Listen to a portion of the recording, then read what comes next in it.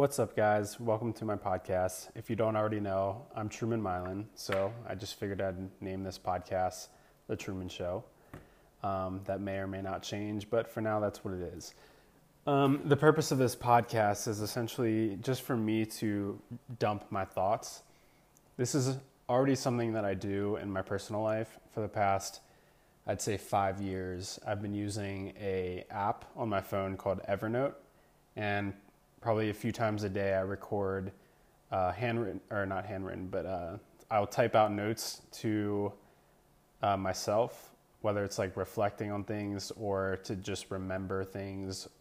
I'll type those out, and sometimes I'll even record audio messages to myself to, again, just jot down ideas or to be able to look back on something. Like I'll record an audio about something that's going on in my life so that I can reflect on it later, even like years down the road. Like I can right now go back to audio messages that I have recording to myself back in 2015. And it's invaluable to have that kind of information and perspective on your own life. And so I'd encourage everyone to do something like that in their own life. But this podcast is essentially me opening up some of those channels of communication to other people as well, to hopefully benefit from some of the ideas that I record myself.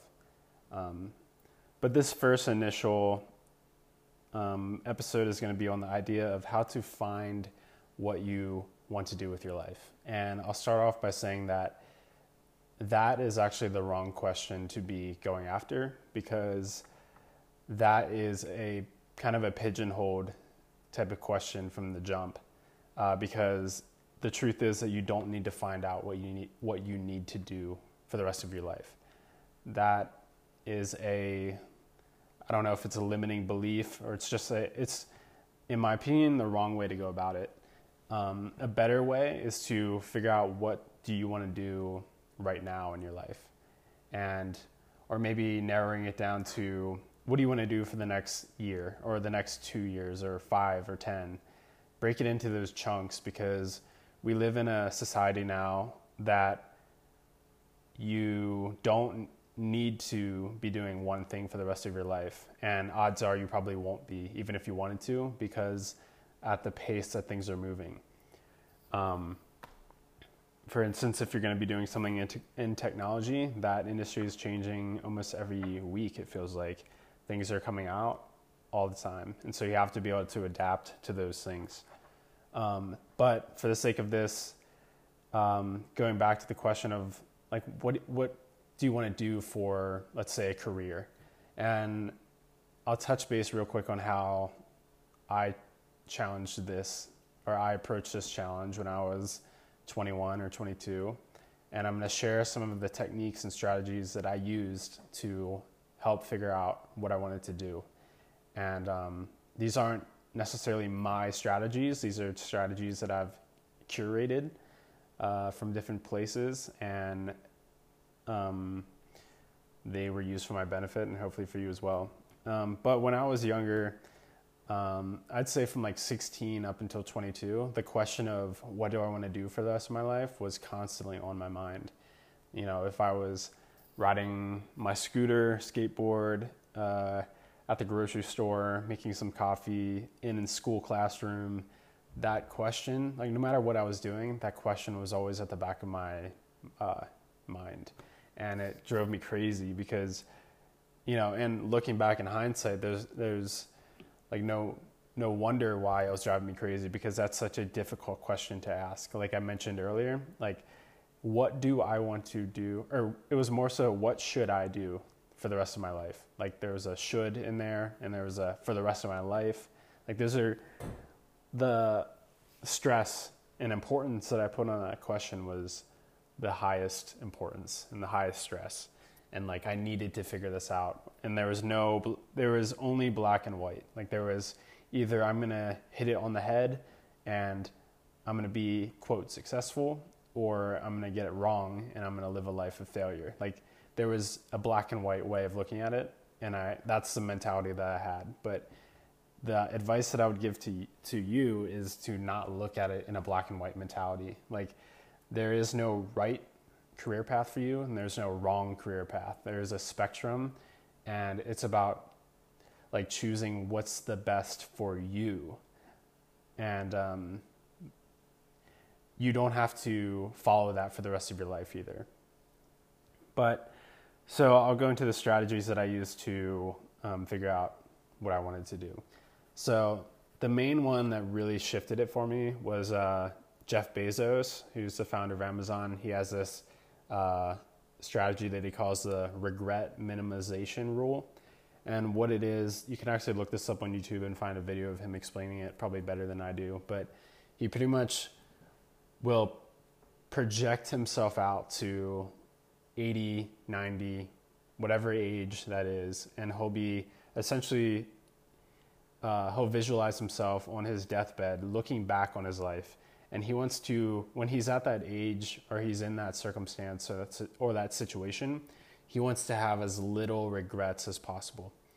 And so he wants to choose a career path or choose an idea that's going to leave him with the least amount of regrets. And so this is actually what he did when he was about to start Amazon. He was working, I think, on Wall Street when he was like in his 30s, and he was making some good money, a few $100,000 a year. But he had this idea. He knew that the internet was about to pop off, and no one was really on the e-commerce side of things. So he had an idea to start selling things online. And what he found is that if he started with something small, books, he thought that he would be able to make it work. And but he was like bouncing between, do I leave this good paying job and start this startup? Like, there's no guarantee that this is going to succeed, but I have safety here with my current job. And he was playing around with that for so long, but he ultimately made the decision to leave it and start Amazon because he realized that if he was 80 or 90 years old and on his deathbed, he would look back and say, wow, I really regret not attempting to start Amazon. Like, he reasoned it out in his mind that even if he started Amazon and it failed, he would have at least I tried type of mentality.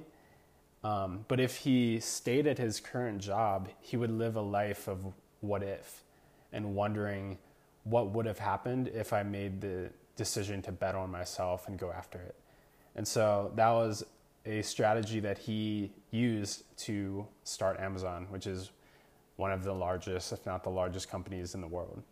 So that was a strategy that I used because I was in college at this point when I was like 22, and I wanted to drop out of college from the day that I started, but I didn't have any kind of reasonable way to go about it. I didn't have an alternative until I found videography and the opportunity to go work with Gerard Adams.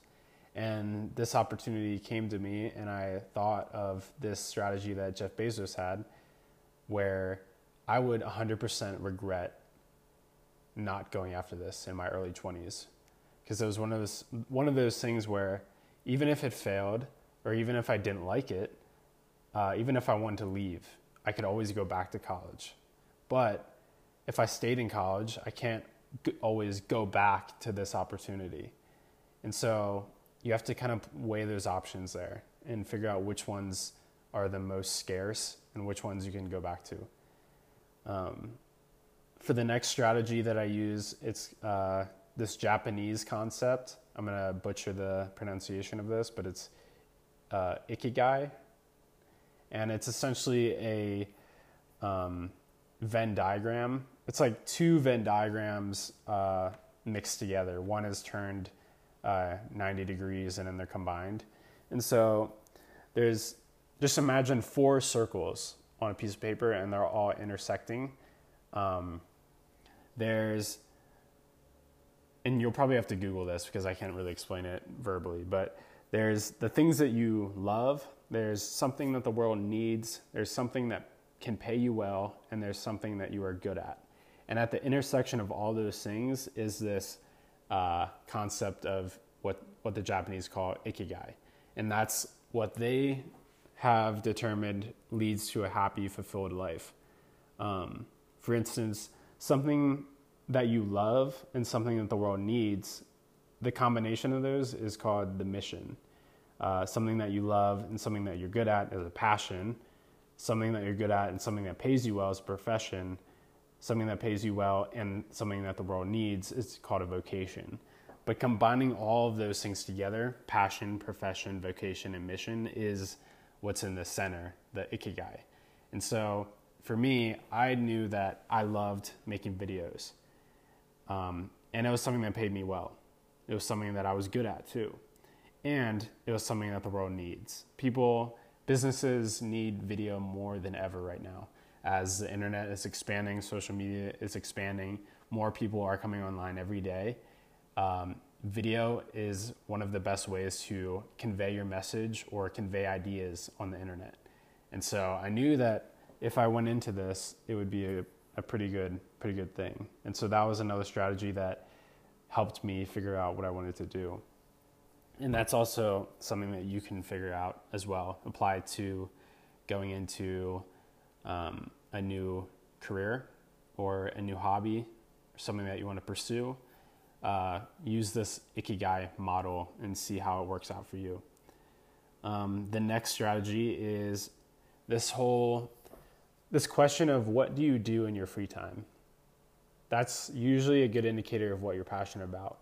So let's say you work from 7 a.m. to 5. What's the thing that even though you get home from work and you're super tired, what's the thing that you do anyway? Just because you're super driven and you're passionate about it. Like even when you've had a stressful day and you're super tired, you still get up and go and do that one thing. It may be playing the guitar. It may be going to your local coffee shop and checking out new coffee beans. It may be going to the gym and training other people. Like in those moments is where you can find the secret to a hidden passion of yours that you may not be aware of. For me, one of those was fitness. That was something that for the past 6 years of my life, no matter how many ups and downs I've been on, I've always been consistently going to the gym and being involved in fitness and health related things. And at some moments of my life, I wanted to become a trainer, but I realized that videography and video, that was way more in my lane, but it helped me determine some other possible outlets. Another area or another strategy to go about is to take a Myers-Briggs test and see the possible vocations and professions that they suggest you do. So for me, I'm an INFJ, and for those, they usually suggest writing, and I'm more of an introvert, and so I like to sit around with ideas and things like that, and I work better behind the scenes and on a laptop, in my own space. I'm not really the front of the whole operation, and I'm not that much of a people person either. And so that kind of plays into what I'm doing now with my life as well. But there's some of the Myers-Briggs personality types that will be they'll be very charismatic people. And so that can give you examples of what you may be good at, like a sales position, something like that. So take that test. You can just Google 16 personalities or Myers-Briggs test. They're free, so just go ahead and take that. The last one that I would suggest you look at is, what would you do if you had all the money in the world, or if money was no object? And when people first hear about this idea, they'll say something like, "Oh, I'll just fly around the world on a private jet. I'll ski every single day. I'll sit on a beach all day drinking daiquiris or something." But you have to take it with a grain of salt and be a little bit more realistic too, because even the people that can afford to do that kind of lifestyle, they usually within a few weeks or months of doing that, they usually get bored and they usually go back to doing something. And it's usually something that they're really passionate about and they actually care about, because they're no longer doing it just about the money. Like there's a lot of careers and things that we do just strictly for the money, and that's not necessarily a bad thing. Everyone has their positions that they're in. I know that I do things just for the money, even though I don't like them, just because that's how things are at this current state of my life. But like, let's say that money was no object, and you say that you would love to open up a dog shelter because you love dogs and you really care about that mission.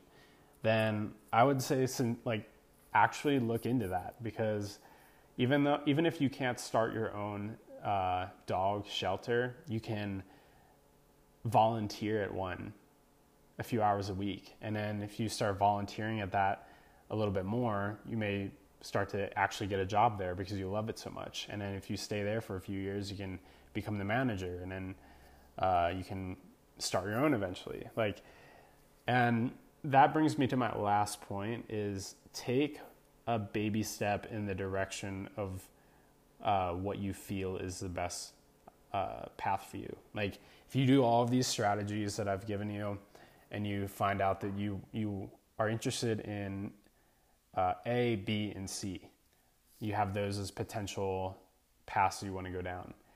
I would urge you to take one small step in each of those directions, whether it's finding someone in your area that is already doing the thing that you're doing, and then just simply sending them a DM on Instagram, or finding their website and sending them an email, or walking into their shop and just looking around, and then sparking up a conversation with them and seeing if you can provide some value to them,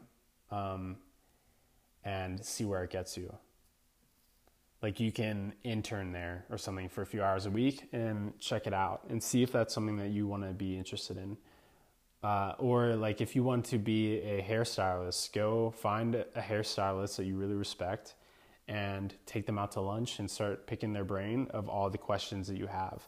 And if it seems like something that you don't want to do or you do want to do, then take one more step in that direction and just narrow it down to what you think that is actually going to be something that you can see yourself doing. Because it's fairly easy to go into those directions. It's easier than people think to reach out to people, and most people are more than willing to hear you out and provide value and encourage you to go into that field.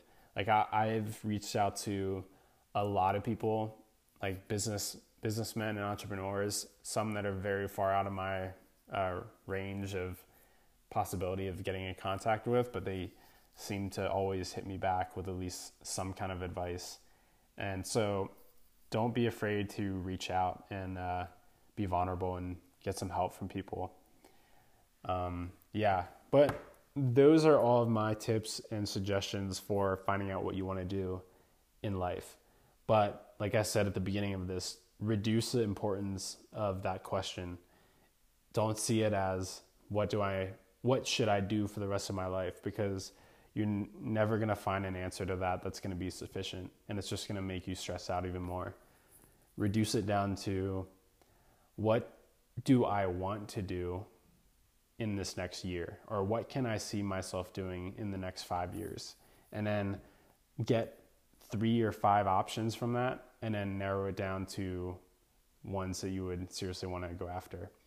And if you go in the direction of if you go in the direction of any of those and you feel like it's not what you thought it was, then turn around and you always have other options.